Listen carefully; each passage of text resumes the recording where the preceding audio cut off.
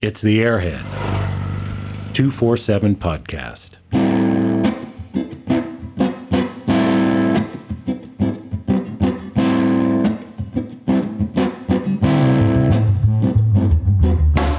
The Airhead 247 podcast, powered by Wedgetail Ignition Systems, state-of-the-art ignition for your 247 Airhead. Proudly made in Australia by motorcyclists who love their BMWs. By the BMW Motorcycle Owners of America, who invite you to ride inspired. And Boxer2Valve.com, the premium supplier for all your Airhead replacement parts. Now, let's get this thing fired up.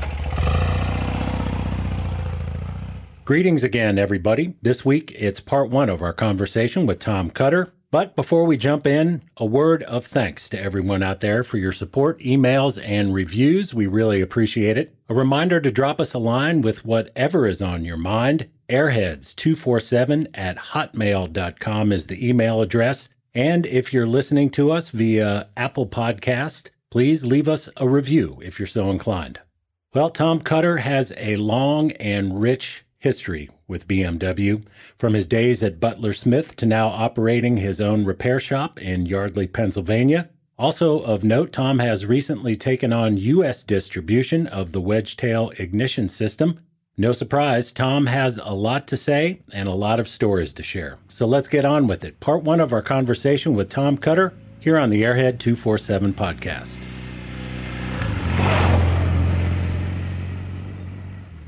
All right, we're on the line with Tom Cutter of Rubber Chicken Racing, located in Pennsylvania.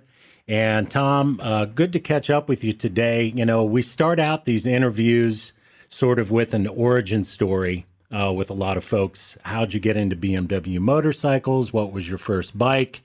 How were you introduced to the motorcycles? And I think we can almost pinpoint this back to birth, as you mentioned to me in some of our pre-interview conversations. Explain to the listeners the connection with the BMW factory, your birthplace, and later on how this came to be in your world of BMW motorcycles. Thank you, Darren. I'm really looking forward to this conversation. You could say I was born to BMW. I was actually born in the U.S. Army Hospital in Munich, Germany. And when the U.S. Army closed their base, as they normally do, they tore down every single structure that they made and left open tilled land, and which they sold.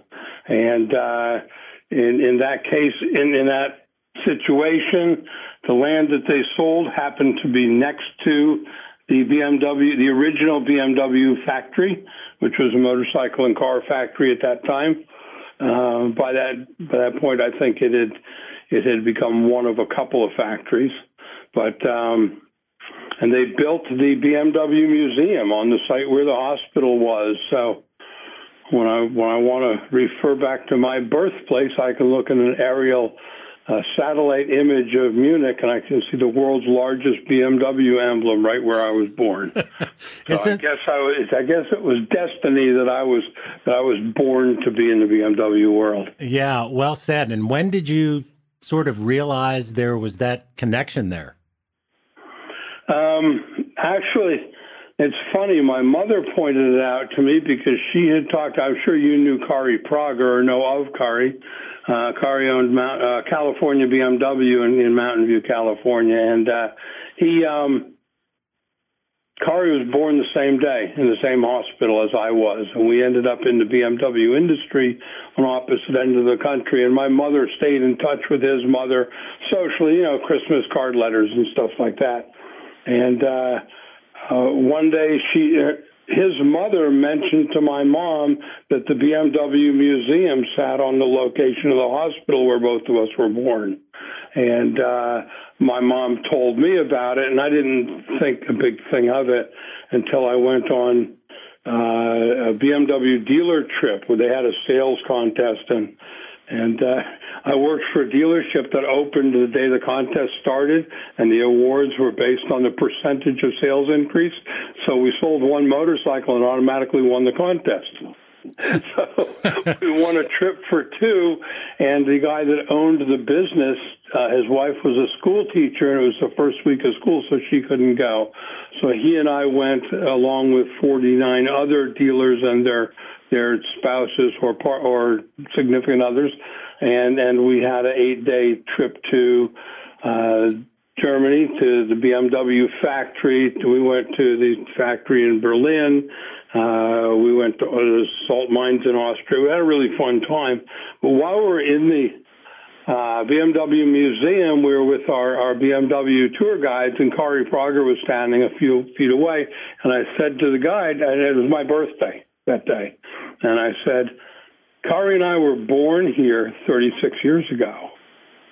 And in this location right here, and Kari turned around and looked at me. And he and I didn't really grow up together or anything. We knew that our parents were friendly and stuff like that. Yeah. I knew his family name, but we, anyways, the BMW people got very excited about that and made a big fuss about it and invited us to a nice dinner up in the top of the four-cylinder building, which they informed us during dessert that the guy that designed that four-cylinder building had two major projects for which he was noted. The first was a bridge in Italy, which collapsed shortly after the BMW four-cylinder building was completed. And if you look at that building, it's a really weird design. It's like a central column with four cloverleaf-shaped pods attached, and they made each pod and lifted them up and made the next one and lifted them up. So it was kind of a suspension building.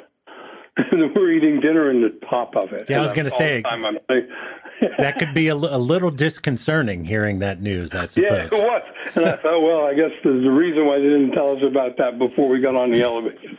Wow. Well, that is a really a one in a million backstory. You know, not only you, but the other fellow you mentioned there, both being born at that location, getting involved in the motorcycles. You know, some would think coincidence, but maybe, you know, there was the stars had aligned and had plans for you otherwise. That's just an amazing. I guess. I don't know. I mean, when I got involved with BMW motorcycles, it was kind of accidental. I had ridden one. I worked a summer on a ranch in Wyoming. I was a troubled youth, let's call it that. Okay. It was really nice. All right. And so my parents knew that they couldn't leave me unsupervised for a summer between junior and senior year of high school. So they looked for all options, and my new brother-in-law had just married my older sister, and he'd come from Powell, Wyoming, and he had worked on a ranch out there for several years in the summer. And since he was going in the Army, they needed help, and so he volunteered me to work on the ranch. My parents put me on an airplane, and basically all that I was told was bring jeans and work shoes, and I had no clue what was going on. So I went to this farm, and it was they farmed about 14,000 acres of alfalfa and had a pellet mill for feedlot and like that. And to do the irrigation chores on the farm, we used the Honda Trail 90s to ride around and dig the ditches, you know, to do the irrigation stuff. And but they had a whole gang of motorcycles. They had one whole building that was just filled with motorcycles, and I was in heaven because I loved motorcycles, but I didn't own one, and I had not owned a bike before then, because every bike that I borrowed to try any of my friends, I was like, hey, come on. I would bug them just mercilessly. Let me try your bike. And everyone I would try, just run it through the gears with the throttle twisted wide open until I lost control and crashed. And it's a miracle that I survived. I did 8 different bikes. Wow. And including my sister was, I was in early in high school. My sister was a senior in high school. And we grew up a few feet from the campus of Dartmouth College, and she liked to date Dartmouth football players. And these guys would show up with little, Honda 90s and 125s and stuff. And they wanted to take her on a date, and her little brother was like, come on, let me try your motorcycle. Let me just ride it around the house. And every time I would crash. And then my sister would be like, she told me once it was the litmus test of the guys she dated. She was like, if they're dumb enough to let a little kid ride their motorcycle and not flip out when he crashes on it, because she knew it was going to happen. Yeah. She would go in the house and warn my mother to get Band-Aids out. and I would, and she would. She said that's how she determined whether this was a guy worthy of to keep dating. Sure, yeah, that is a good litmus test. Yeah. Yeah, the guy that she ended up marrying, also a football player. She went to University of Utah, and he was a player there and a Minnesota Vikings draft choice. But anyways, I digress. So I rode all these motorcycles but didn't own one. I go on this farm, and I said, okay, you're going to use one of those. And they pointed this whole line of Trail 90s, and they all had a piece of PVC pipe hose clamped to them with a 7-foot-long shovel sticking out of it. And they said, you take that, and we'll show you tomorrow what to do. And that was pretty much the training I got. And then once we did irrigation and once we had crops growing and ready for harvest, my job was to run a windrower, which is a device that cuts, crimps, and bales hay, or alfalfa in this case. And we were just cutting and baling alfalfa to be taken to the pellet mill. It wasn't being sold or anything. So, and I ran this huge windrower, which they told me later it was an experimental model by the company Heston, and it was huge. And here I am. At that point, I was a 15-year-old kid, and or 16. I guess I was 16 then, and driving this thing around, cutting hay all day with my 22 pistol in my holster, and just having a great old time shooting rabbits and just living the life out there on the farm in Wyoming. Yeah, and having all these motorcycles that I could ride. And at night, their attitude was, if you're going to work, you be up 5:30 in the morning at breakfast. At the end of the workday, you can do whatever you want until tomorrow morning at 5:30. So, and we had a blackboard in the laundry room where we could write down whatever we needed. So I wrote down, cartons of cigarettes, and cigarettes would appear. And I would write down, a case of beer, and a case of beer would appear there on my shelf. I was like, oh, this is working for me. Yeah. So I started borrowing different motorcycles to go ride into town. And Powell, Wyoming is basically, two drive-in restaurants, sock hop type, what do you call them? Yeah. Drive-in restaurants like A&W, one at each end of a strip. And so we just basically rode back and forth on the strip and stopped at one or the other place. And that was it. But those are the days. And one of the motorcycles I got to ride was an R69S that the oldest brother of the family that owned the farm, he had brought it back from Germany in his container load of belongings. He was an officer in the Army, and apparently had done quite well in the, let's say, the black market, the gray market, whatever, of Army material that got sold out the back door. And he brought home a Mercedes-Benz. He brought home an R69S. He brought home all kinds of other collectible stuff in his container. But right after he got home, the Honda 750 4-cylinder came out. And the brothers, I went with them. We loaded up in a flatbed truck, and we went to Billings, Montana, and walked in the Honda dealer, and we had a check from the owner of the farm, and we bought 10 Honda Trail 90s and 3 Honda CB 750s. Wow. At like 10 o'clock in the morning, and then we went to the Billings Fair. And the owner of the motorcycle shop gave us one of their shop vehicles to use, I don't even remember, a truck or a car. And we went to the fair all day. And when we came back, they had all the motorcycles. They had set up PDI'd every bike and strapped them back to the crates and put them on the flatbed. And we drove back down to Billings or not to Billings, down to Powell, Wyoming, and offloaded them and had all these brand new shiny Hondas. And they weren't letting me drive the 750s. No, but those were... No. Those are our brand new bikes. Those are the Playboys for the 3 sons in the family. And they were like, you can ride that old R69. So old R69, the bike was like 5 weeks old. Yeah. Well, I will say this. The only thing... Yeah, well, let me jump in there real quick, Tom. Those at the time, when those Hondas came out, I mean, that was a big revelation in the motorcycle industry. Big 4-cylinder engine, high performance, the fit and finish on those, the horsepower, it was a completely different motorcycle compared to the R69. Oh, I'm well aware. remember I had in high school, I hung out with the motorcycle guys, even though I didn't have a bike. And I had friends who bought whatever was the newest, biggest Honda, and it went from 350 to 450, and they were eagerly awaiting the 750 the day that I shipped out to go to Wyoming. So when I came home and started talking about the 750, they were like, well, we already got it. We got 2 or 3 of my friends already had them, and I had a chance to ride them, and I was just blown away by how fast they were, but how much mechanical noise they made and everything else.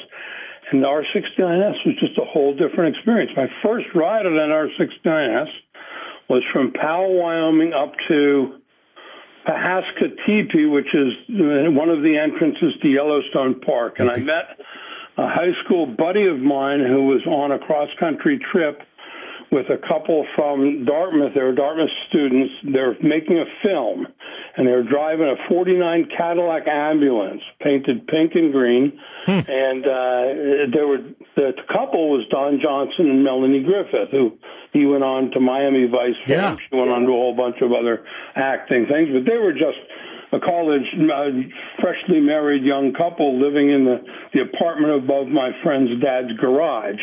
And so he did this cross-country trip, and he called me up. He knew I was in Wyoming.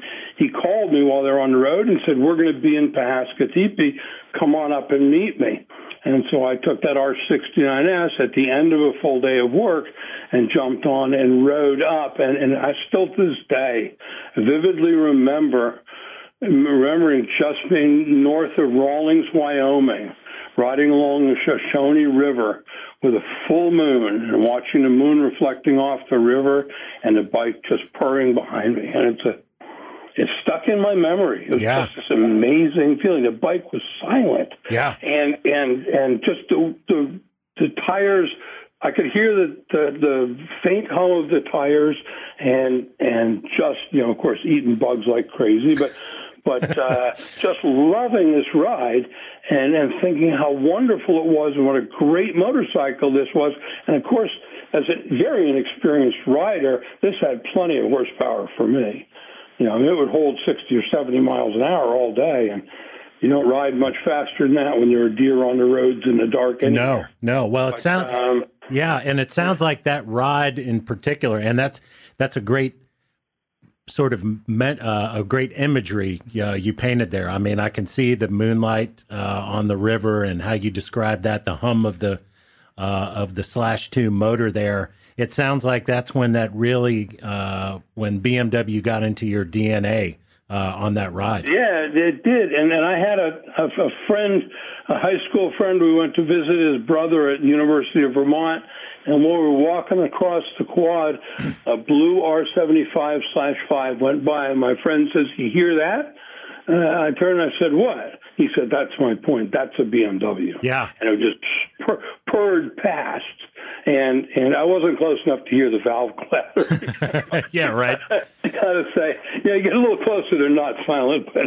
But I looked at it, and my friend, this was like a good friend of mine. He was he made a point of becoming expert on anything that interested him, and he raved about how good these BMW motorcycles were. But my first up close, other than that R69S, I had a Bridgestone 175 that I bought, and I had it at home, and my dad, I asked my dad one day to use his truck so I could take the bike to the local motorcycle shop, and my dad said no. He said, I got a better idea. Get in the truck. And so we got in the truck, and we went down to the auto parts store where he had a business account for his business. He went in and he said to me, what kind of motorcycle do you have? And I said, it's a Bridgestone. And he said to the guy, what kind of tools does that need? The guy said, well, that needs metric stuff. So he said, I want to set my son up with some basic tools. What do you got? So he bought me that day a socket and ratchet set and an open and box end wrench set and a screwdriver set. And we went home, and he dug out my grandfather's toolbox, which was basically a big tackle box. And he said, here, that was your grandfather's toolbox, and there was a couple of ball peen hammers in there. He said, you can use that. He said, I'll help you build a workbench down in the basement, and we'll rig up some lights for it, and you can work on your motorcycle yourself. And I said, well, yeah, that's fine. I mean, I just come home from Wyoming, and I had learned some stuff about mechanical things, but I said, I don't really know how to do it. He said, so try. He said, and at the end, even if you can't fix it, he said, then we'll put it in the truck and take it to the shop. But he said, how much do they charge in that shop for labor? I said, oh, they're $8 an hour. He said, that's ridiculous to pay that. Can you imagine now getting that? Yeah, yeah.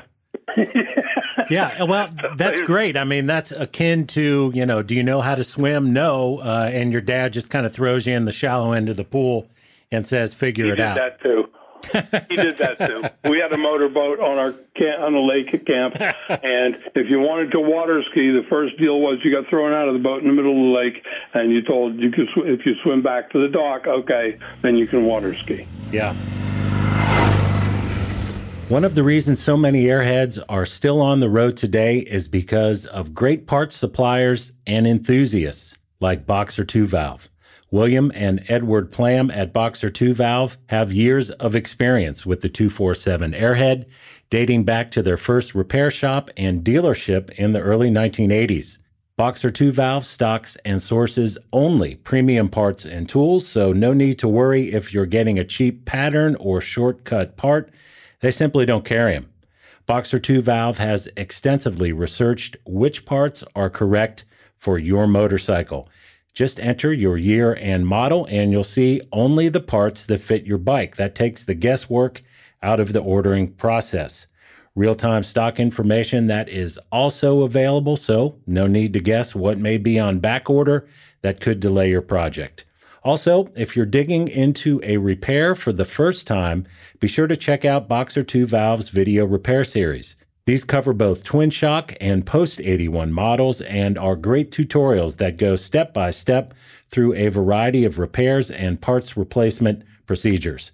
The video series is a great workshop companion, one I've used many times over the years. So for all your Airhead parts needs, Boxer2Valve.com. That's the number 2, Boxer2Valve.com.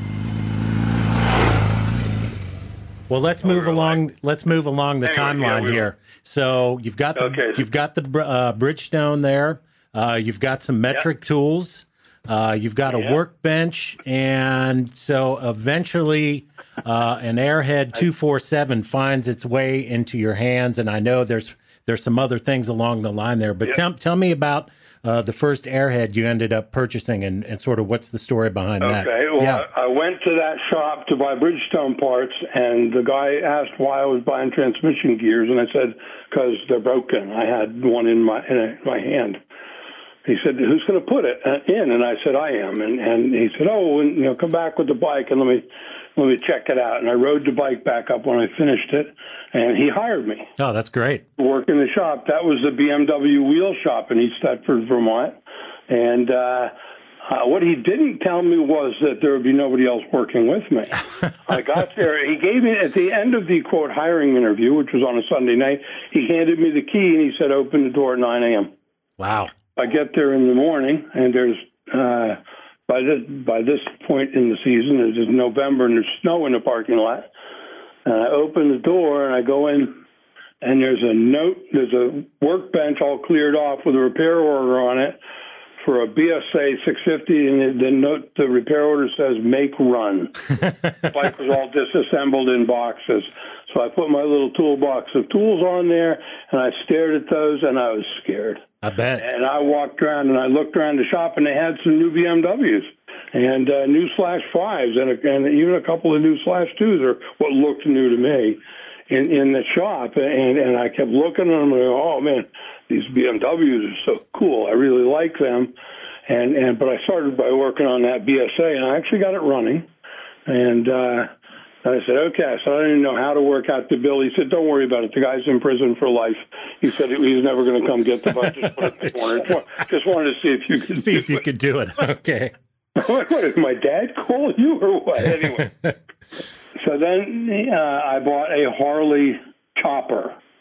It was absolutely gorgeous. It was done by a guy who was an artist and did a beautiful job, but unfortunately it was a Harley chopper, and it had a 71 Super Glide power plant that wouldn't run more than 20 miles without blowing up. And so I bought it from him, and the first ride went 20 miles and it blew up. Brought it back in the shop truck. I pulled the motor, rebuilt it, put it all back together. The next trip went like 60 miles, then it blew up, and it was just a nightmare. So I came back, and I said, Joe, I'm going to push this bike out in the street and burn it and collect the insurance money. That was my bright idea. He said, I got a better idea. He said, park it back in the showroom and take that R90S for a ride, see how you like it. And we took two R90Ss and went for a ride, and about an 80-mile ride around New Hampshire and Vermont on one Sunday, and I came back and I was in love. I said, that is just the most magical motorcycle. Well, first of all, because it actually got back to the barn on its own. Yeah, right. I was truly impressed with not having to push it up a ramp to complete the trip, but also just the bike just purred along. I remember that ride that day so vividly. Riding around Lake Sunapee in New Hampshire, just a beautiful spring day, and the trees are in bloom, and the smell of trees and flowers and pollen, and his bike just making its way peacefully through the area. That was really the thing that struck me was how at one with the elements that bike was. Now, was that a first-year model, a Silver Smoke 74? Yes, it was. And this was in 1973. We had gotten our first batch, and we came back, and I said, I really, really like that. And he said, I'll tell you what. He said, I'll take the Harley and trade in. I don't remember the numbers, but I basically got the R90S for dealer cost, which at that time I think was like $2,900, $2,920, something like that. And they were on their retail value was $3,500, $3,495, and so that became my bike. And after a few weeks, that guy fired me because I mouthed off too much and refused to cut my hair, and that particular issue comes up a lot in my employment history. But Okay. but so he said, well, you've got to pay off the bike.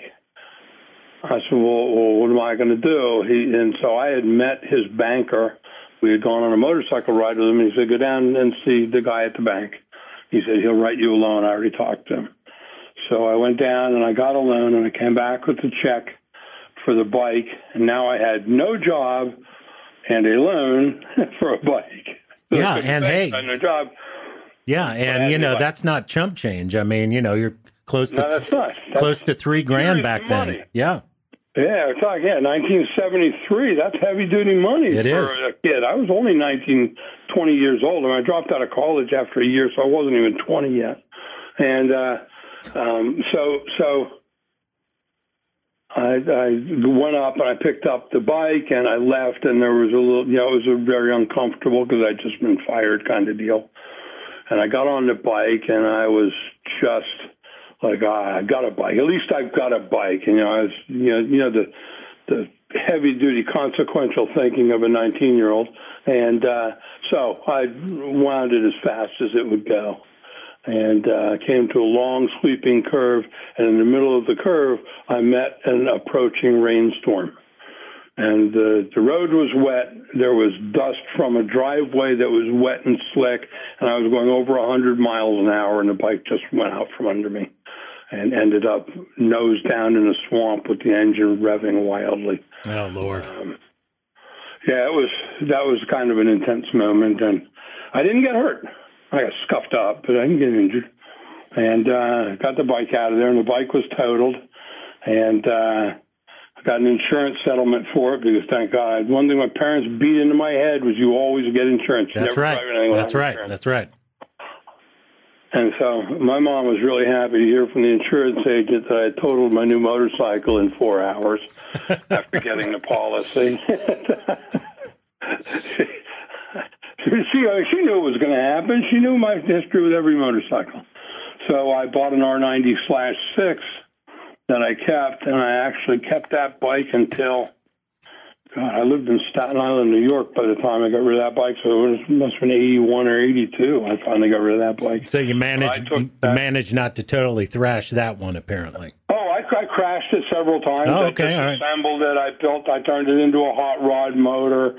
At that time, I'd started working at Butler and Smith, and we'll come back to that. But yeah.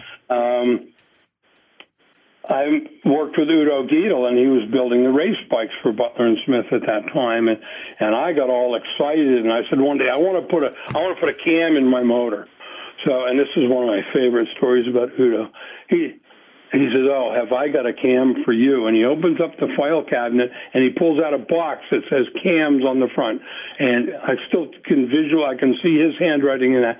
And I take out the cams, and each cam has a tag on it that says Laconia 75, Sears Point 76, and on all these tags, I'm like, oh my God, all these racetracks that I've only ever read about.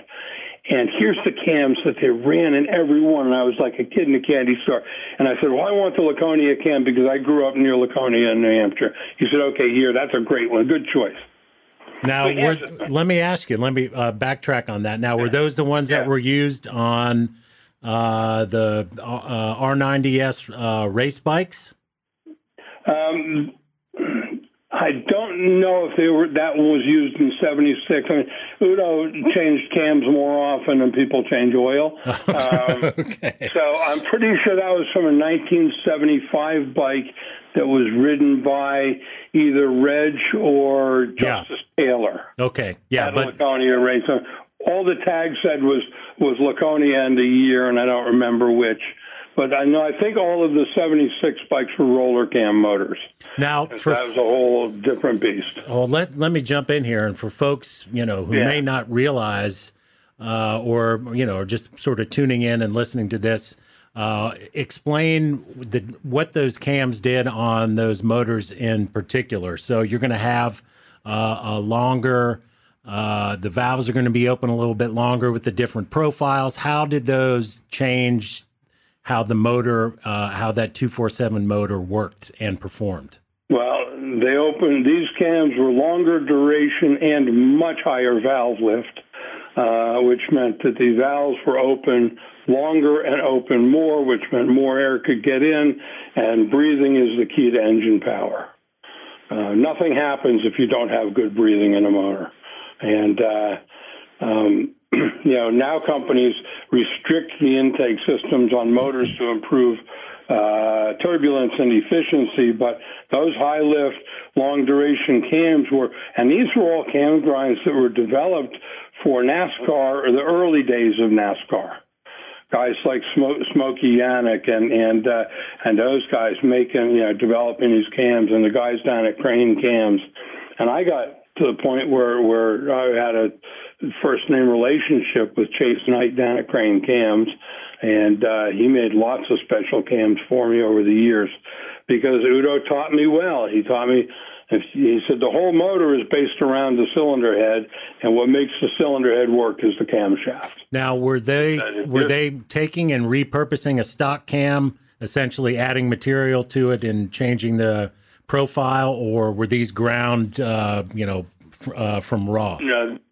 These were ground from blank castings. Okay. Udo commissioned manufacture of about, I think there was 28 castings from some company in Germany that did that for him to his specs, and then Crane ground the raw castings, did all the finish work on them to our specs with all different grinds, and each cam had a tag with all of the specs, including, what the duration was at 40 thousandths lift or 50 thousandths lift, sure, which is where cam duration really counts. I mean, engine tuners speak a whole different language when it comes to camshafts.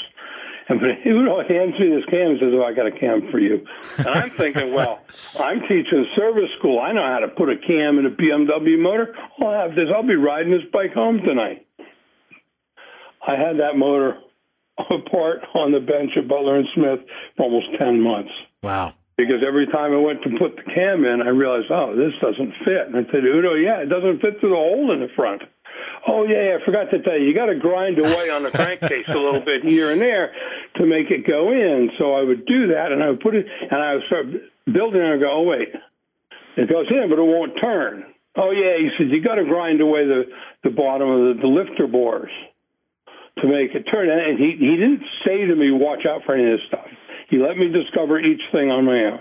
And when I came to him and said, it doesn't work, what do I do? He would go and say, do this. Wow. And this is how you fix that. But each time I'm completely stripping it down, grinding something, washing everything, making it all surgically clean, because that's the only way that it'll work. Everything, and my rule is really simple. If it's not clean enough to put it in your mouth, I'm not putting it in a motor. That's a good way to look at it. Yeah, it's got to be absolutely surgically clean because dirt and debris in a motor, they raise variables that you cannot factor in. Well, let me ask you before we go on from those cams then, somebody's listening and saying, okay, yeah, well, I want to get a little more horsepower in my Airhead, or, I've got an older bike I'm going to build from the engine out. I've got a project bike and I want to do that. What kind of... Does that affect the long-term health and reliability of a bike, assuming it's done, the cam's done properly and everything's prepped and done properly? Does that have any detrimental effect on the motor, or what's the deal with that? Well, it's hard to say specifically because people who build hot rod motors are already prone to using their motors as if they're hot rods. Fair enough. And as happened with my R90 motor, when I finally did finish the motor, I took a motor that was probably a little under 50 horsepower and took it to close to 80 horsepower. Yeah. And put it back into a completely stock 74 R90/6 chassis. The first ride was terrifying. That bike simply couldn't handle it. Didn't have the brakes for it. Didn't have the shocks for it. Didn't have anything for it. Anyways, and it's the same thing. People are not going to get fire-breathing monsters by popping in any aftermarket cam that they can buy over the counter. Okay. People are selling 344 cams, which is too much cam for the street. There's I think a 336 cam that Stephen Rock is selling. I don't screw around with any of them. I talk people out of them instead, because people have no idea how many things you have to change, because you're not dealing within the design parameters for BMW anymore. So everything is different. The correct length of the intake tract is different. The porting that you need is different. The valve arrangement, all that stuff is different. And just sticking a camshaft in isn't going to do anything but make your valves hit the pistons a lot. And it's all the stuff that Udo made me learn the hard way. Putting that motor together, everything. They wouldn't turn. Put it together the first time, it wouldn't turn because the lifters were hitting the push rod rubbers. I had to take the cylinders off and shorten the push rod rubbers because I had too much cam lift. It was just one thing after another. And these are the things that I learned from doing that. I was really lucky to be able to work with Udo. That was just all came about as a result of a conversation at service school. On the last day of service school, he always took the whole class out to lunch at a restaurant, and I sat next to Udo, and he told us that he was trying to hire a new instructor to teach the class because he hated it. He went from being the racing director to teaching service school. He hated that. Now you're talking about Butler and Smith Service School here? Yeah. Okay. Butler and Smith Service School. Yes, right. That's correct. And Udo, when they ended the formal support of the racing program in '76, at the end of the '76 season, and their thinking was good. They were like, we won the championship. We can't go up from there. We can only go down. So now's a good time to stop. So they stopped. Udo kept thinking racing, and they made him teach service school. So I came to service school, and he said, we offered a German guy $25,000 a year to come over and teach school, and he laughed at us because the standard of living is so good in Germany. That was his point that he was making, was the standard of living over there. I said, well, wait a minute. I said, you guys will pay $25,000 to teach service school? He said, well, yeah. I said, dude, I'd crawl over broken glass. Right. I mean, yeah. So this is the mid 70s. That's a high salary. Yeah, I was working in Vermont making $7,500 a year. Yeah. 102.65 was my paycheck every week, and I had a family. I had a wife and a kid, and we were living paycheck to paycheck, and life was rough. But still, we made it, and we paid rent and car insurance and stuff like that. We made it okay on that $7,500 a year. Yeah. We were not poor by any means, but $25,000 a year and work at Butler and Smith, the BMW place, like the holy grail of BMW places in the United States. I was like, hell yeah, sign me up, baby. So he said, you're hired. He did. He told me get a resume. Send me a resume. I didn't do it. Our sales rep came in the shop in Vermont and said to me, Udo's still waiting for your resume. I was like, oh, he was serious. I was like, oh, okay. So I still have a copy of my typed and carbon copy resume on my old Smith Corona, and I mailed it in. And I figured, okay, there's no way he's going to accept it. And he called me up like the minute he got the mail, and he said, "You're hired. When can you be here?" Since this program launched in March of 2022, we've heard from a number of you telling us how much you enjoy it. So first off, thanks for tuning in, and thanks for supporting us.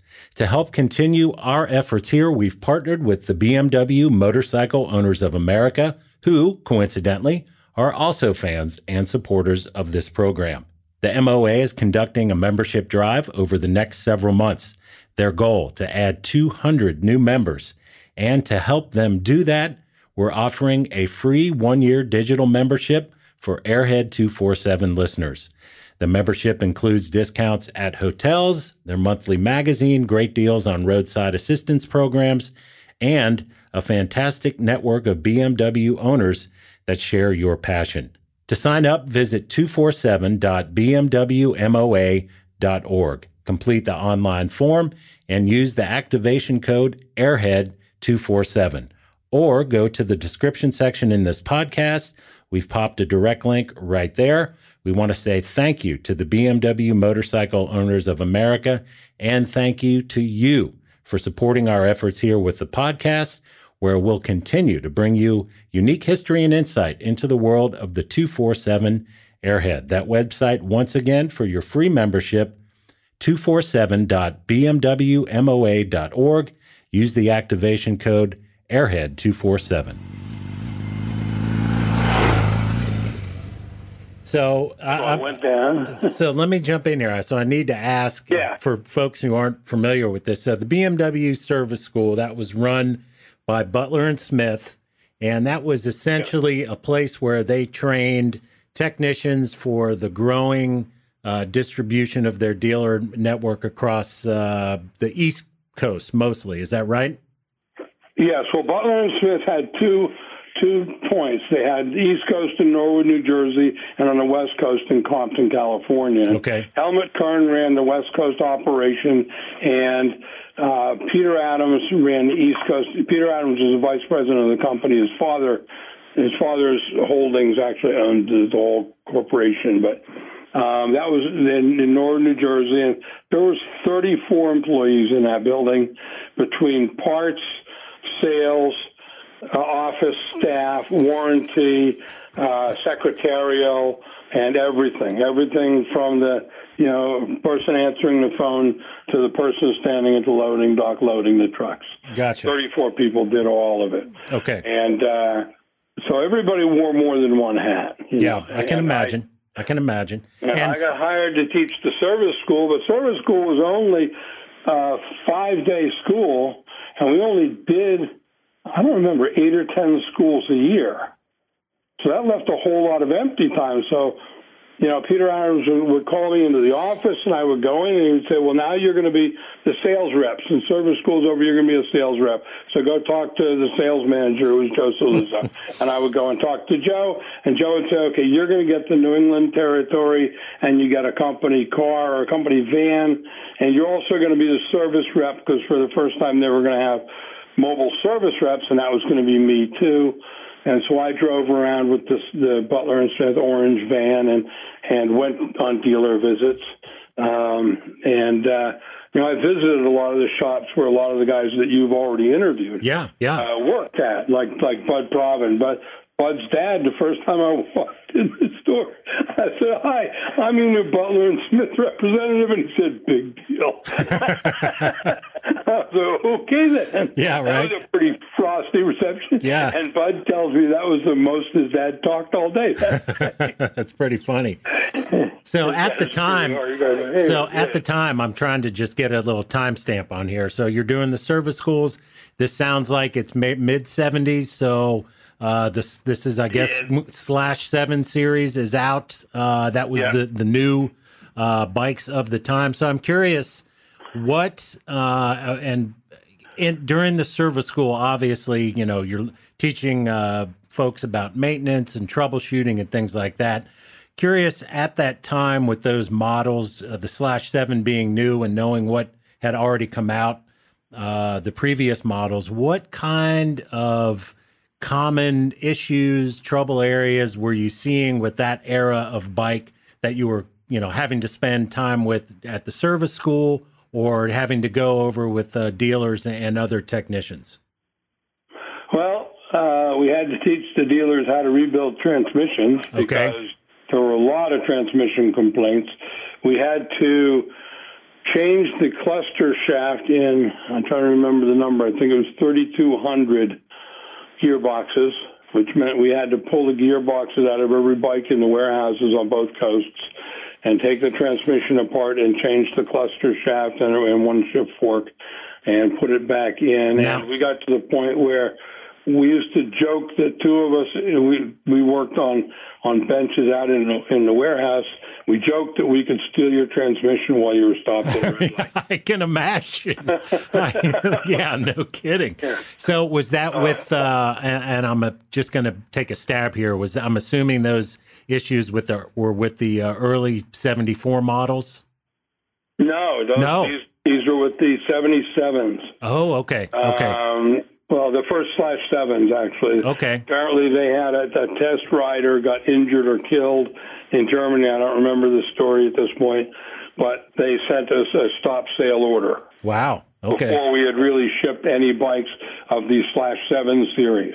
They had just done the dealer release, and the dealer, they had a big dealer meeting on each coast and showed off the new RS, and everybody was all excited and hot under the collar, and they were like, "Come on, let us have them." And then Butler and Smith was like, "You can't have them." Wow. How many pressure was on us. How many transmissions did you have to service? Over 3,000. I don't remember the exact number. 3,200, 3,400, something like that. Wow. Yeah, it was everyone in both warehouses and everything that was coming in, because everything that was on the water had to be done too. As we call it, everything once it had left BMW and was in transit. Wow. All of those had to have that upgrade, and we got pallet loads of cluster shafts and all the parts we needed, and we just did them all day long. And we had one guy in each service department just doing the transmissions. We had Franco Guercio, an old Sicilian guy who did transmissions all day, smoked like a chimney while he was working. I'm pretty sure he put cigarette butts in the transmissions. But or at least some ashes. Yeah, that's funny. Yeah, ash went in every one. That was his signature thing. He said, "This makes it work better." He would flick his ash in every transmission. Oh, that's good. But, well, that's a pretty big. That was my baptism of fire. That was the first major recall that I was involved with. Wow. And no sooner did we finish that one than the cast wheel recall came along. Yeah. So let me ask you about that. So here's just what I've heard, and obviously I'm I'm a different generation. I'm obviously a little bit later to the party as a aficionado of these bikes, but generally speaking, my understanding on this has always been with the Snowflake and the quote unquote recall is maybe there was an issue with some hard driving, a bike hit a pothole or something, and it did crack and separate, and there was an issue, but it was done maybe more out of being careful, not necessarily that they were prone to failure and there were just hundreds of or thousands of failures going forward. Is that the case? Was it really more preventative? Because they were concerned about it? There were no failures. That's what I thought. Failures. Okay. They had a test. They tested bikes on the track over there, and every bike got torn down. And everything got analyzed, and they found hairline cracks in the wheel hubs on some of the front wheel, 19-inch front cast wheels. They notified, the analysis guys notified the front office. The front office guys notified some people, and some people notified some other people. And because BMW is a stickler about following rules and regulations and laws, they were required at that time. Once they discovered this defect, they had to report it to the NHTSA. And don't forget, that recall was only U.S.-based. They reported it to the NHTSA, and the NHTSA at NHTSA, I'll just call it NHTSA. There you go, yeah. Their reaction was, you must recall every one of those wheels, period. That set off a campaign of recalling the wheels. None of those wheels failed in the United States, to my knowledge, not one. And then I looked at hundreds and hundreds of wheels that came back. They were stored in long rows in the warehouse at Butler and Smith.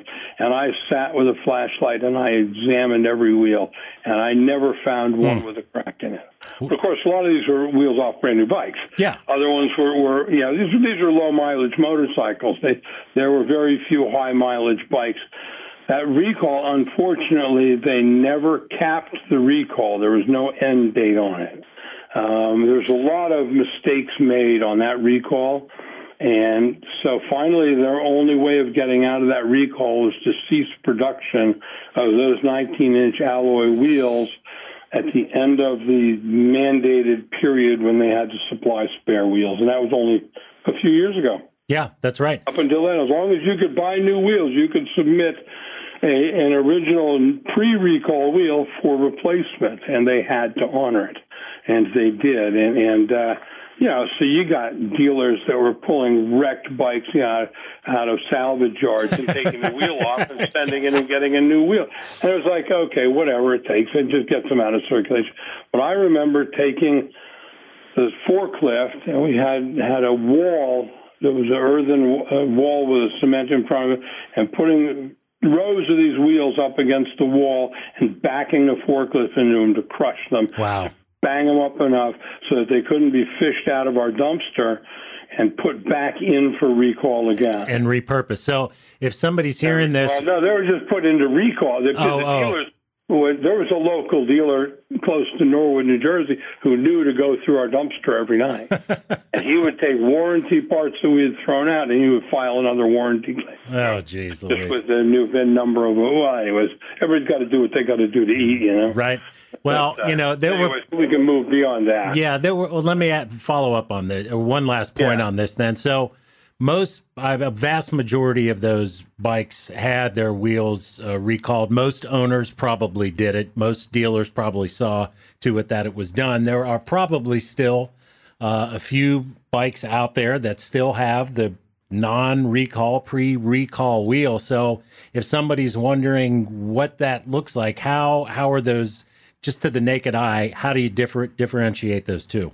Oh, it's very easy to spot. It's front wheel only, 19-inch rim only. Yeah. That was R80 and R100 only. It was not on the R65 or the R60/7, which had spoke wheels. Mm-hmm. The wheels had the recall replacement wheel had a reinforcing rib cast in between the spokes about the first 5 or 6 inches of each from the hub in each wheel. And that's the earlier ones did not have that central reinforcing rib. The later ones had that rib added. It's very easy to spot.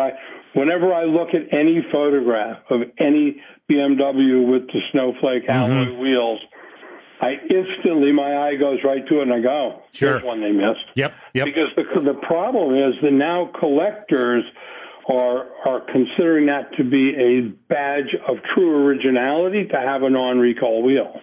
Yeah, I have a 78 RS, one of the gold ones. That's a pretty low mileage bike. I don't know. I may have sent you a photo, but anyway, and it's a pre-recall front wheel. And it could have been replaced free of charge up until about 2 years ago. Well, actually, I think they still have some gold wheels in stock. I think that so. bike had gold wheels. It did. And yeah. I think I remember maybe I was looking at the Max Parts Fish or something like that one day just to see if they still had them. I can't recall what the status was there. But yes, I still have, I think, one of the pre-recall wheels in my garage right now. So, wow. Yeah. Yeah, and now that has value to somebody. I do not consider that to be any. Now I got to be careful here because I had to sign NDAs on a lot of this stuff. Yeah, I got to make sure I don't step on it. To my knowledge, I don't recall ever seeing one fail. I am not saying that there is no risk, that there is no safety risk.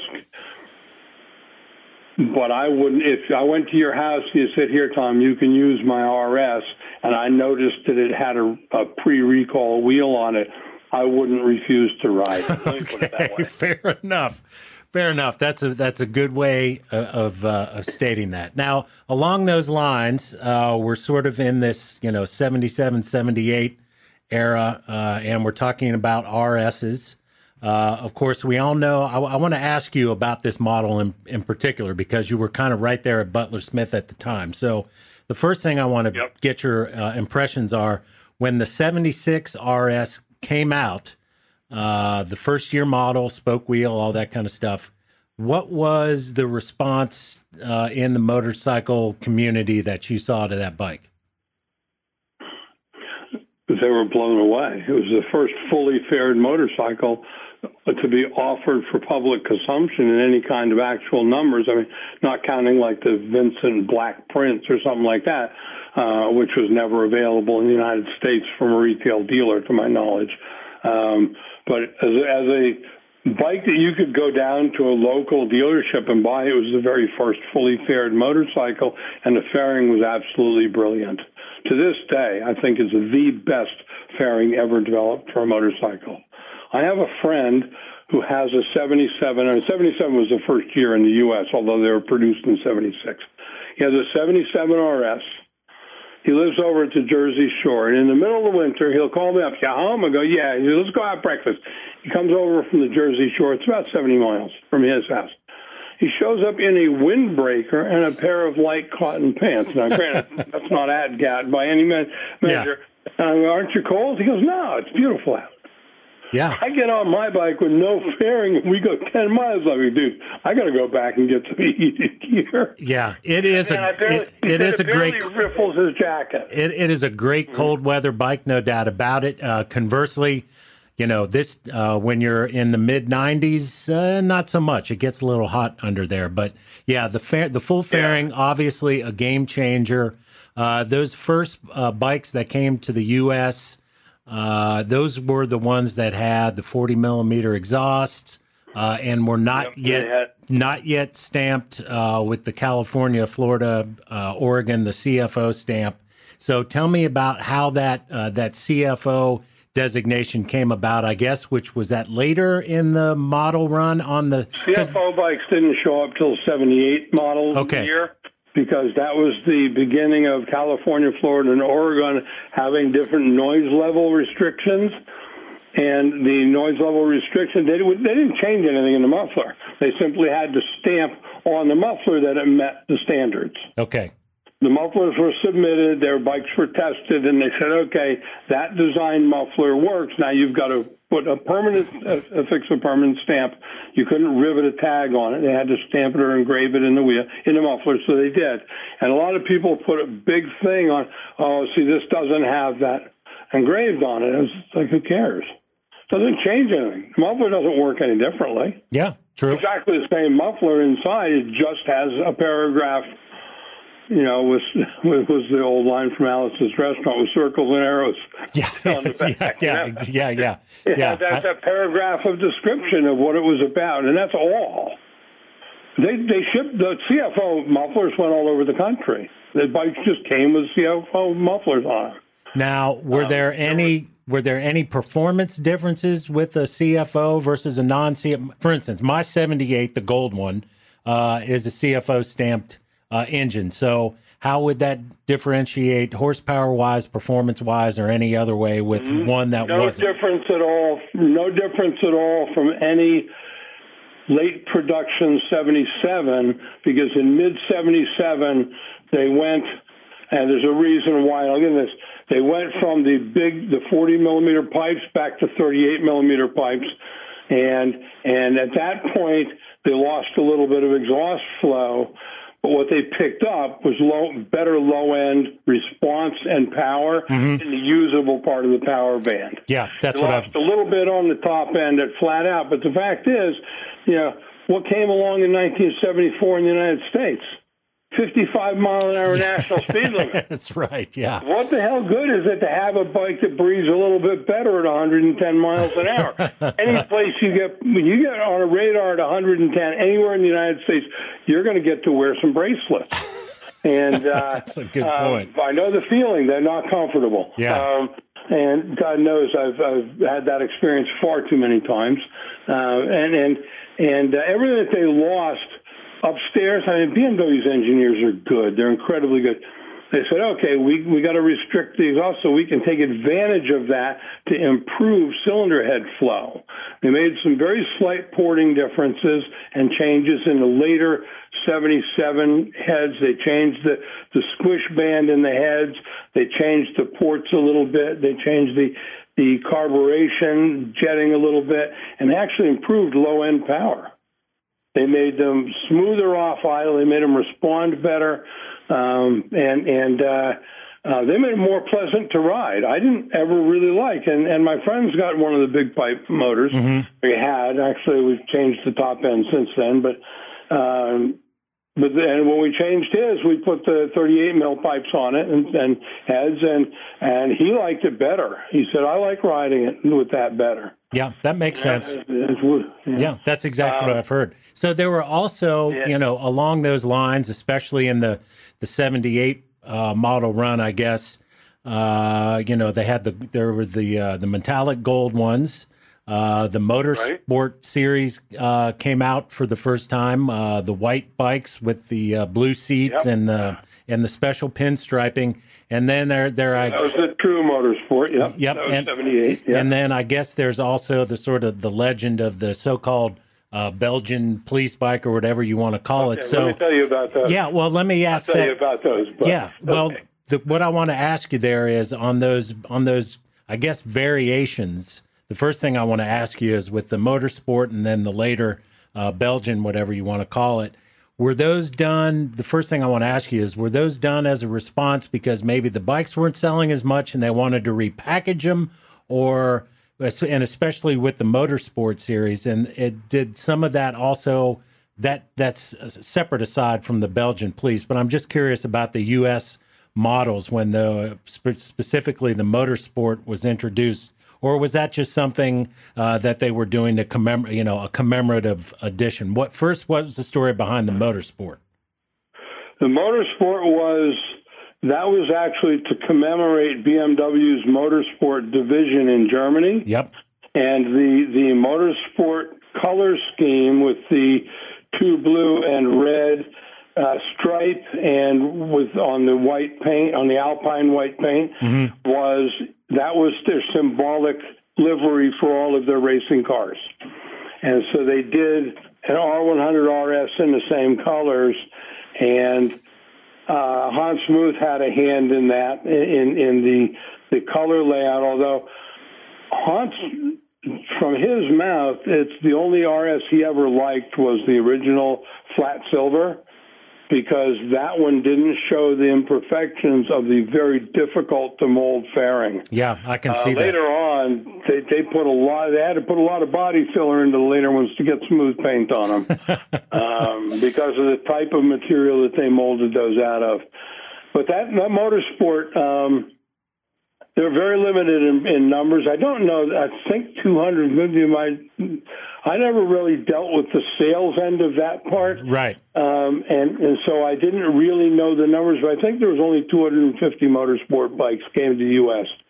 And of them, they went out to the dealers, and some of them died in the showrooms because what happened was we went into a recession. Yep, that's right. prices skyrocketed. People felt the pinch, and I'm not going to get into politics and stuff, but the recession was poorly managed. Yeah. And the people that were buying motorcycles just simply couldn't justify that expense. So that, and when you get recession slows down sales, retail sales, that very quickly backs up through the supply chain all the way to the factory level.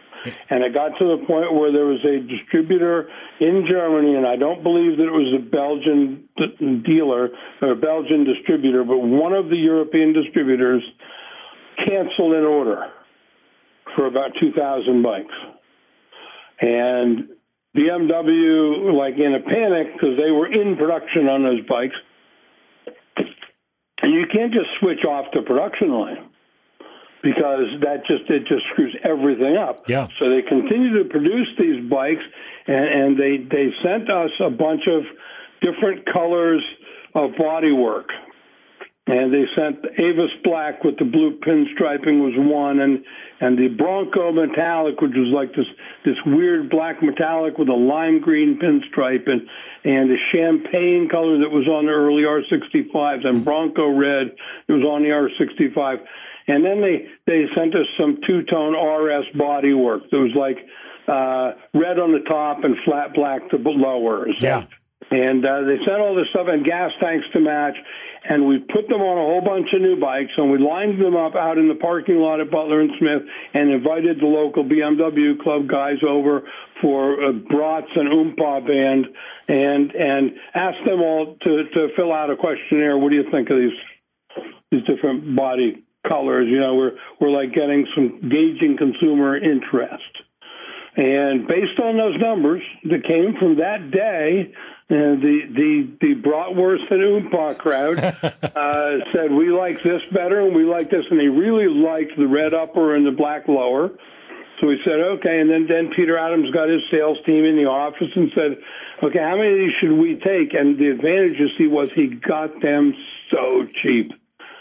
He got R100 RSs for almost $1,000 less than an R65 was costing him. Wow. I mean, this was a bonanza. But don't forget, we were up against the fact that they weren't selling. Yeah.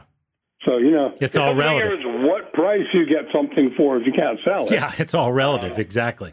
So, yeah, so BMW underwrote some of it financially for him, which let us pass that on to the dealers in terms of really long floor plan financing for the dealers.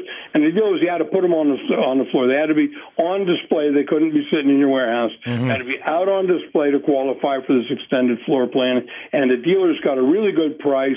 And the warranty started the day the bike was actually sold, so there was no warranty issue with that. Wow. And we got... and there were mostly RSs and a few S models that came through with motorsport paint. There were no more motorsport RSs after the original ones. We didn't get the motorsport RSs in that batch of, quote, Belgian bikes.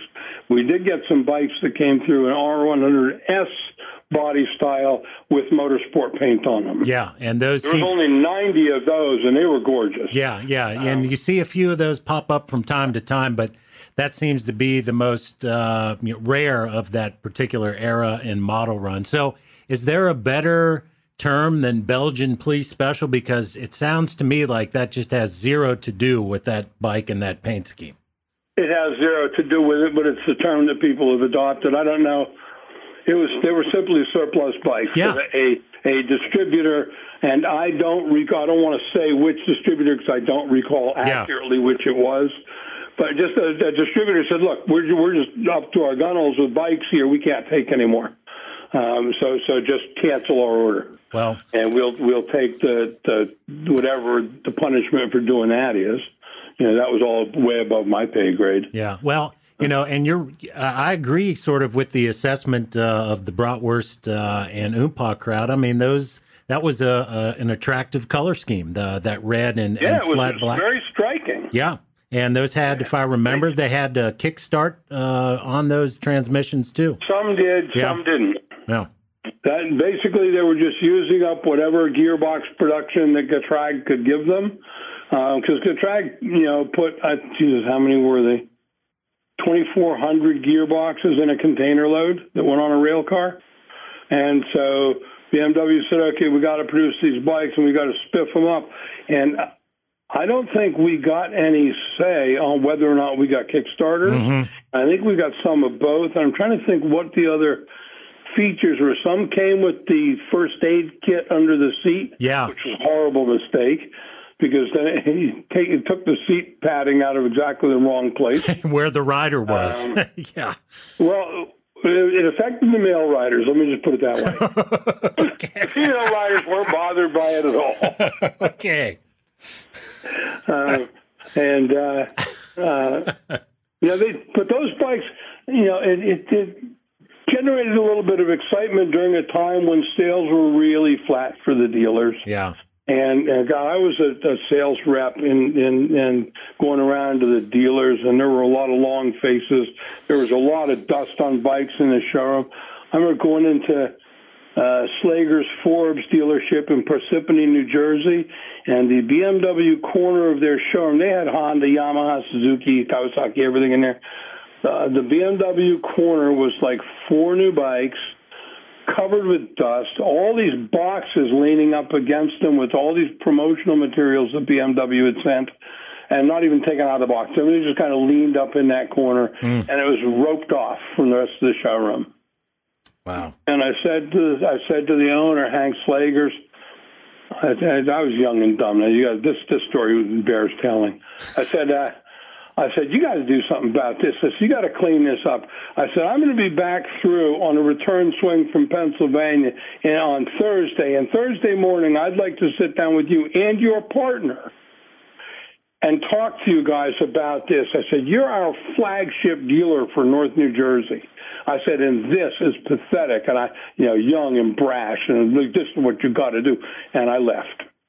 And I called in, every night, and I told Joe Saluzzo, the sales manager, that I had set up a meeting with Hank Slagers and his partner, Mr. Forbes, who I didn't have a freaking clue who Malcolm Forbes was. And I said, I'm going to go straighten these guys out. I said, I'm going to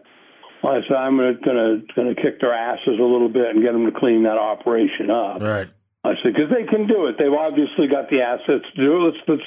Let's have these guys do it. So I went in on the Thursday morning, and Malcolm Forbes was there. And I brought in donuts, and I gave them donuts. And I sat them down, and I gave them fire and brimstone for about an hour and a half about the BMW product and the pride in manufacturing and the quality control from every single component of the motorcycle. And that finished product was sitting in their showroom gathering dust like it was a junk car in the corner of a barn. I said, that's just not acceptable. I said, and you guys are our principal dealer in North Jersey now. I said, you guys are the ones that we expect to be carrying the flag and showing this product and making things happen. And I really, I was young. You got to remember that it comes up over and over. I refuse to cut my hair and beard. I look like a mountain man in a business suit. Right.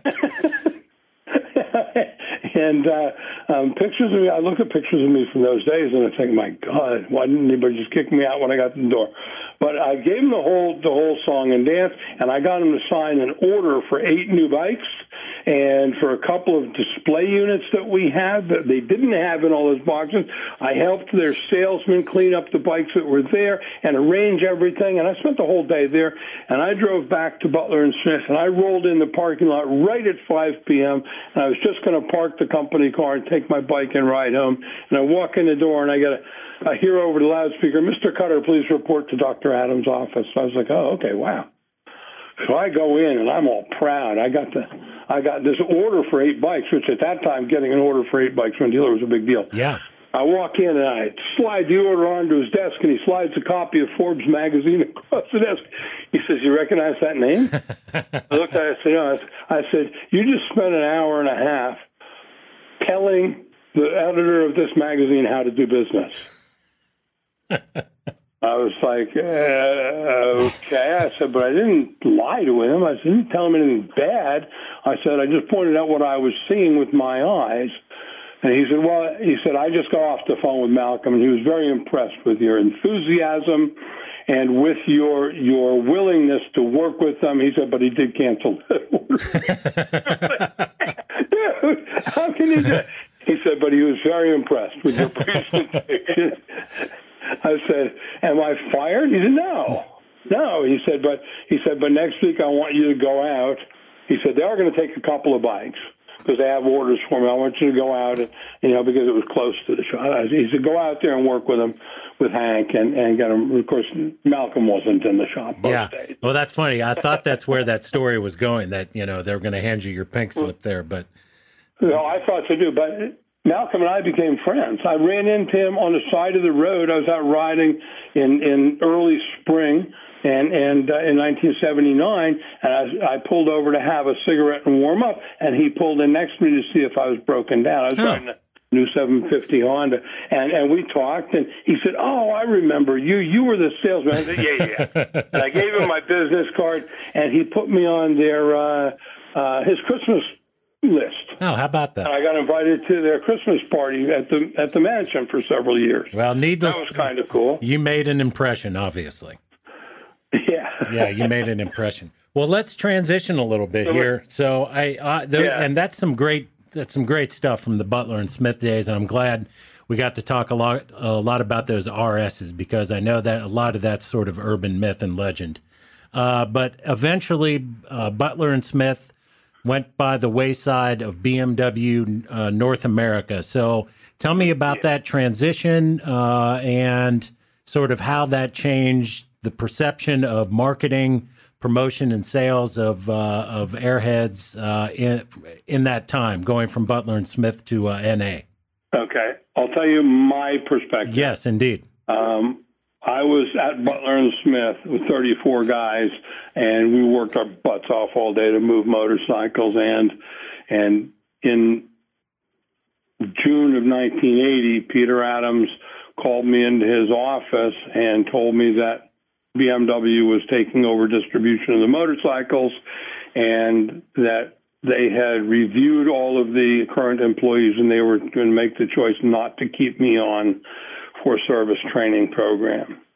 And of course, the first question out of my mouth was, is this because I won't get a haircut? He says, it had something to do with it. I was like, okay, that's fine. I don't want to work for them anyways. I said, to be quite honest, I said, every interaction I've ever had with the people from BMW North America was unpleasant. I said, their arrogance is just staggering. I said, I'm sorry to see what they're going to do to the product. He said, that's another discussion we won't have. But so he told me basically, he said, from now until we close down this building, he said, you can take whatever resources you need. He said, if you need a company vehicle, if you need to use your company credit card for lodging to go someplace to try to find yourself a new position, you can do that. And what happened is one day he gave me he had a letter from the owner of Bel Air Motors in Staten Island, New York. There was a German guy applying for a motorcycle dealership. And he said, I want to give them the franchise. He said, and I want you to set them up. He said, and I've already told them that if they'll hire you as their general manager, then they'll get the franchise. I said, well, that works, because that's within commuting distance of the house I just bought. Mm-hmm. So that worked. So I went to Staten Island, but what really sucked was the day Butler and Smith closed was on September 31st, 1980. I would have been vested in my pension at Butler and Smith the next morning at 9 a.m. Oh, good grief. Yeah, so, no coincidence there, I guess. Yeah, well, I don't know whether or not it was, because I closed. I was the last one in the building. I closed and locked the building and drove over to Peter Adams' house with the keys, with the company van, and with the keys to the building. And I gave them to him, and I told him the building was closed and the alarm was armed. And I had gotten written instructions on everything, including changing the alarm code. So anyways, he invited me in for coffee, and his wife, his very nice wife, had made lunch for us, and we had lunch, and at the end of it, he handed me a card that said, thank you card for all of it. He said, you've worked really hard, And he said, your attitude has been positive right to the end. He said, and I really appreciate it. And I opened the card, and there was a check written on his personal account for the entire amount of what my pension would have been vested at that. Wow. How about that? Out of his pocket. Wow. How about that? He said, I know you guys have got a brand new baby at home.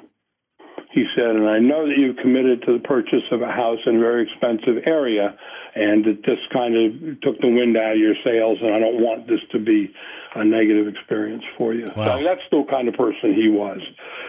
So I went to Staten Island. I took everything out from the building at Butler and Smith that BMW had not specifically purchased, every nut, bolt, and washer. I loaded in the van and took it down to Staten Island like every day for 2 weeks. I was driving down there with stuff and tools out of the service department and out of the school and everything else. And we set up a shop down there in Staten Island.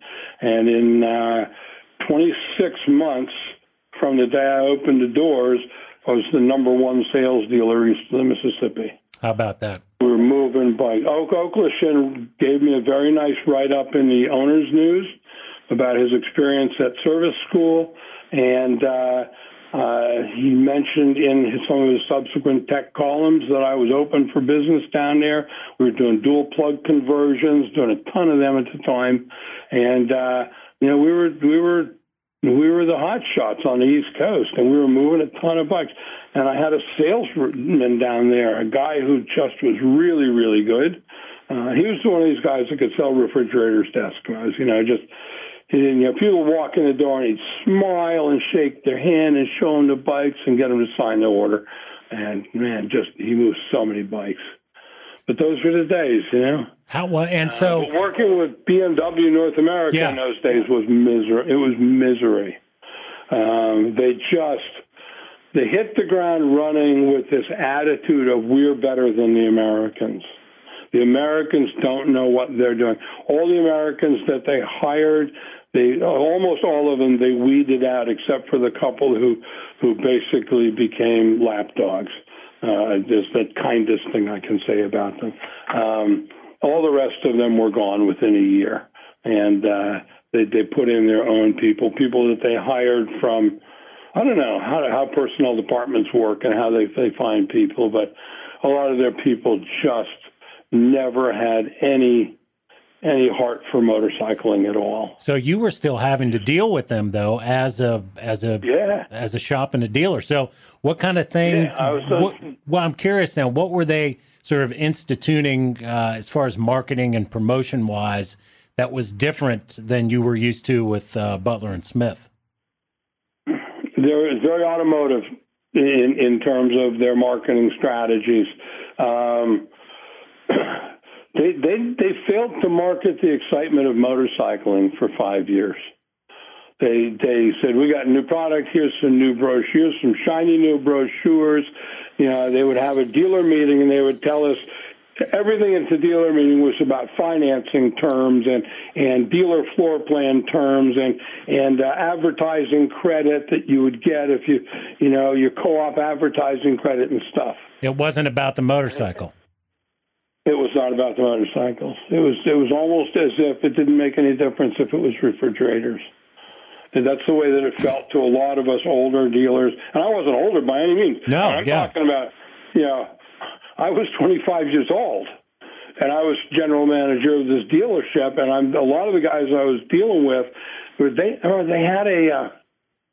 had a focus group. They invited me to participate in Vail when they did the release of the K series. Yeah. The dealer release was in Vail, Colorado, and they invited about 20 of us dealers to be in this focus group, and I was one of them. And they sat us around this big table, and they had a lot of video cameras recording what we were talking about, and they had all these BMW people in the next room watching the video.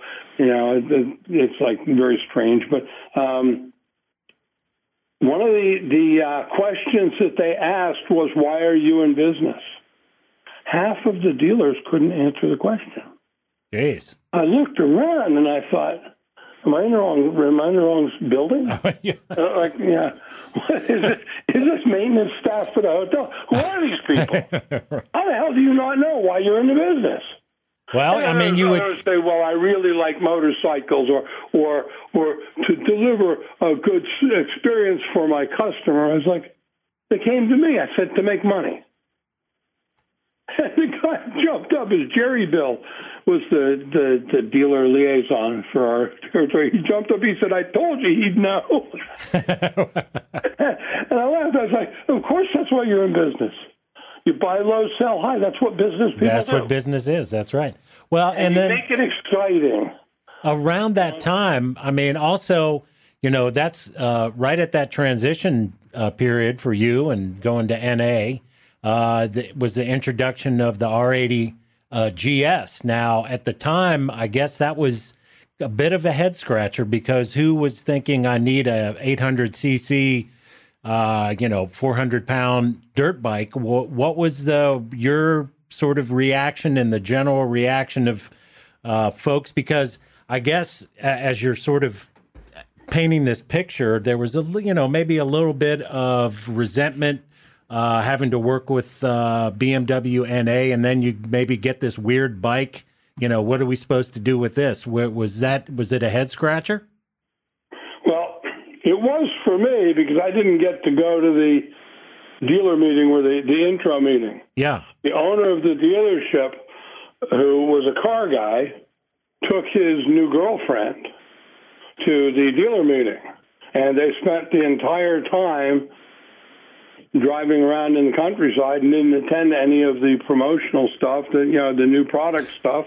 He came back with a little folder and handed it to me. Here, coming with some new bikes. That's what he said. Yeah. So we got the first. See, I would go to Norwood with our company truck, flatbed truck, and pick up motorcycles 6 or 8 at a time and bring them back to the shop, because we were close. And Staten Island to Norwood is only a 45-minute drive. Yeah.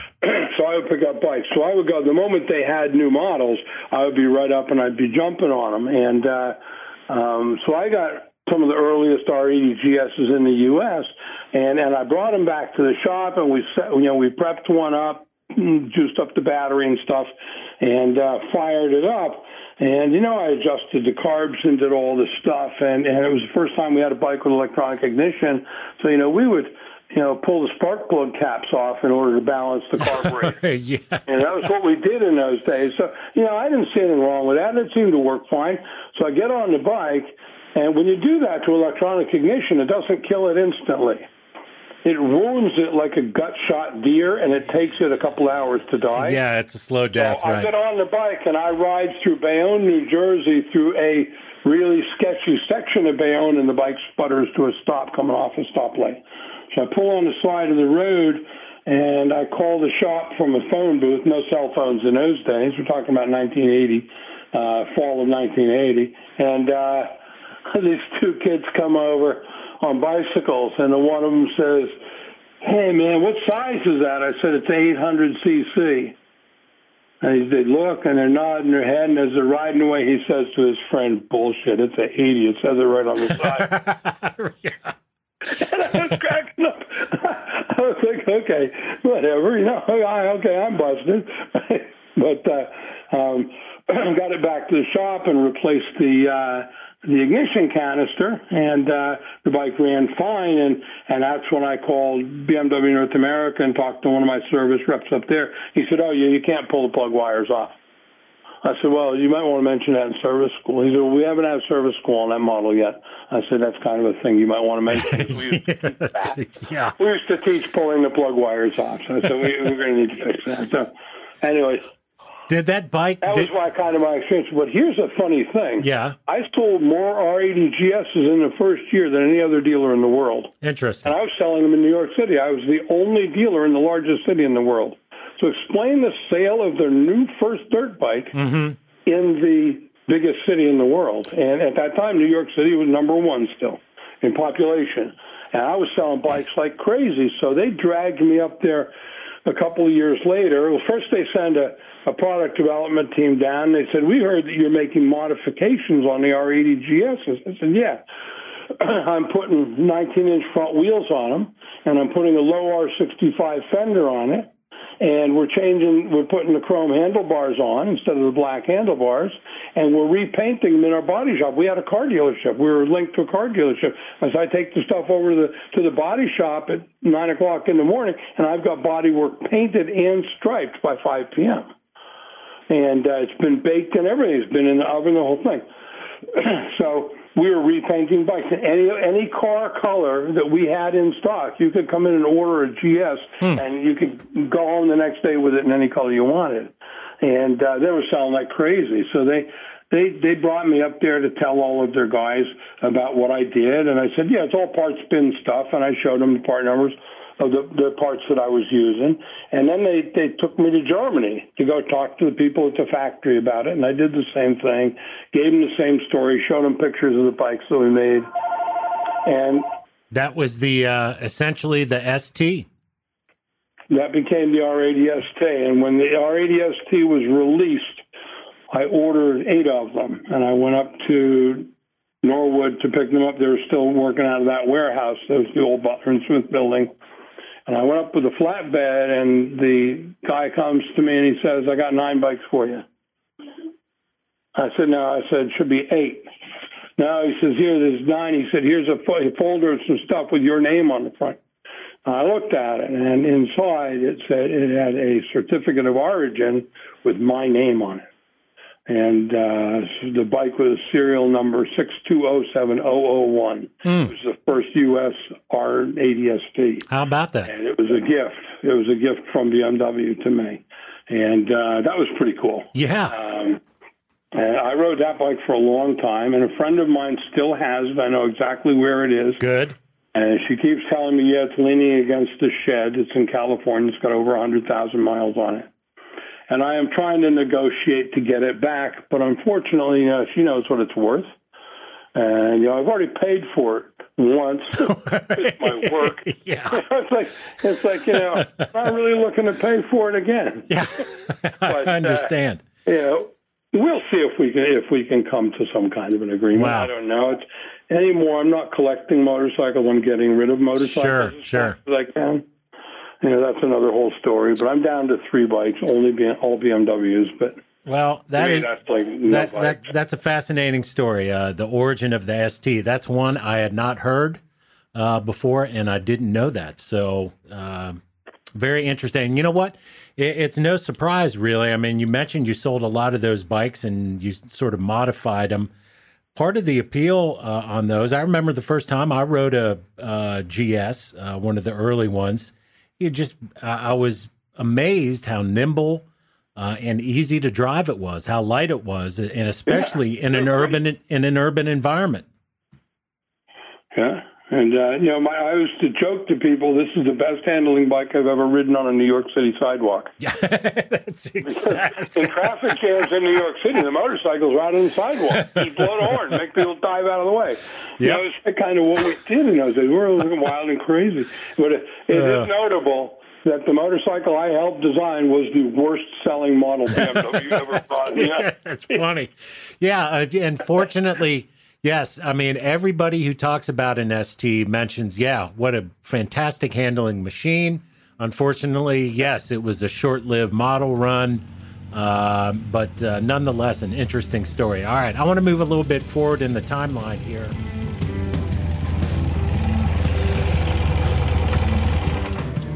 Well, we'll have to leave it there for now. Turns out Tom's got a lot more to say. We'll get into that in part 2 of our conversation with him next time we meet. The Airheads 247 podcast is distributed and produced by From Off Productions. Our theme music is from Jimbo Mathis. You can find him on the web at therealjimbomathis.com. Our producer engineer is Jeff Glover. I'm Darren Dorton. Look forward to catching up with you next time.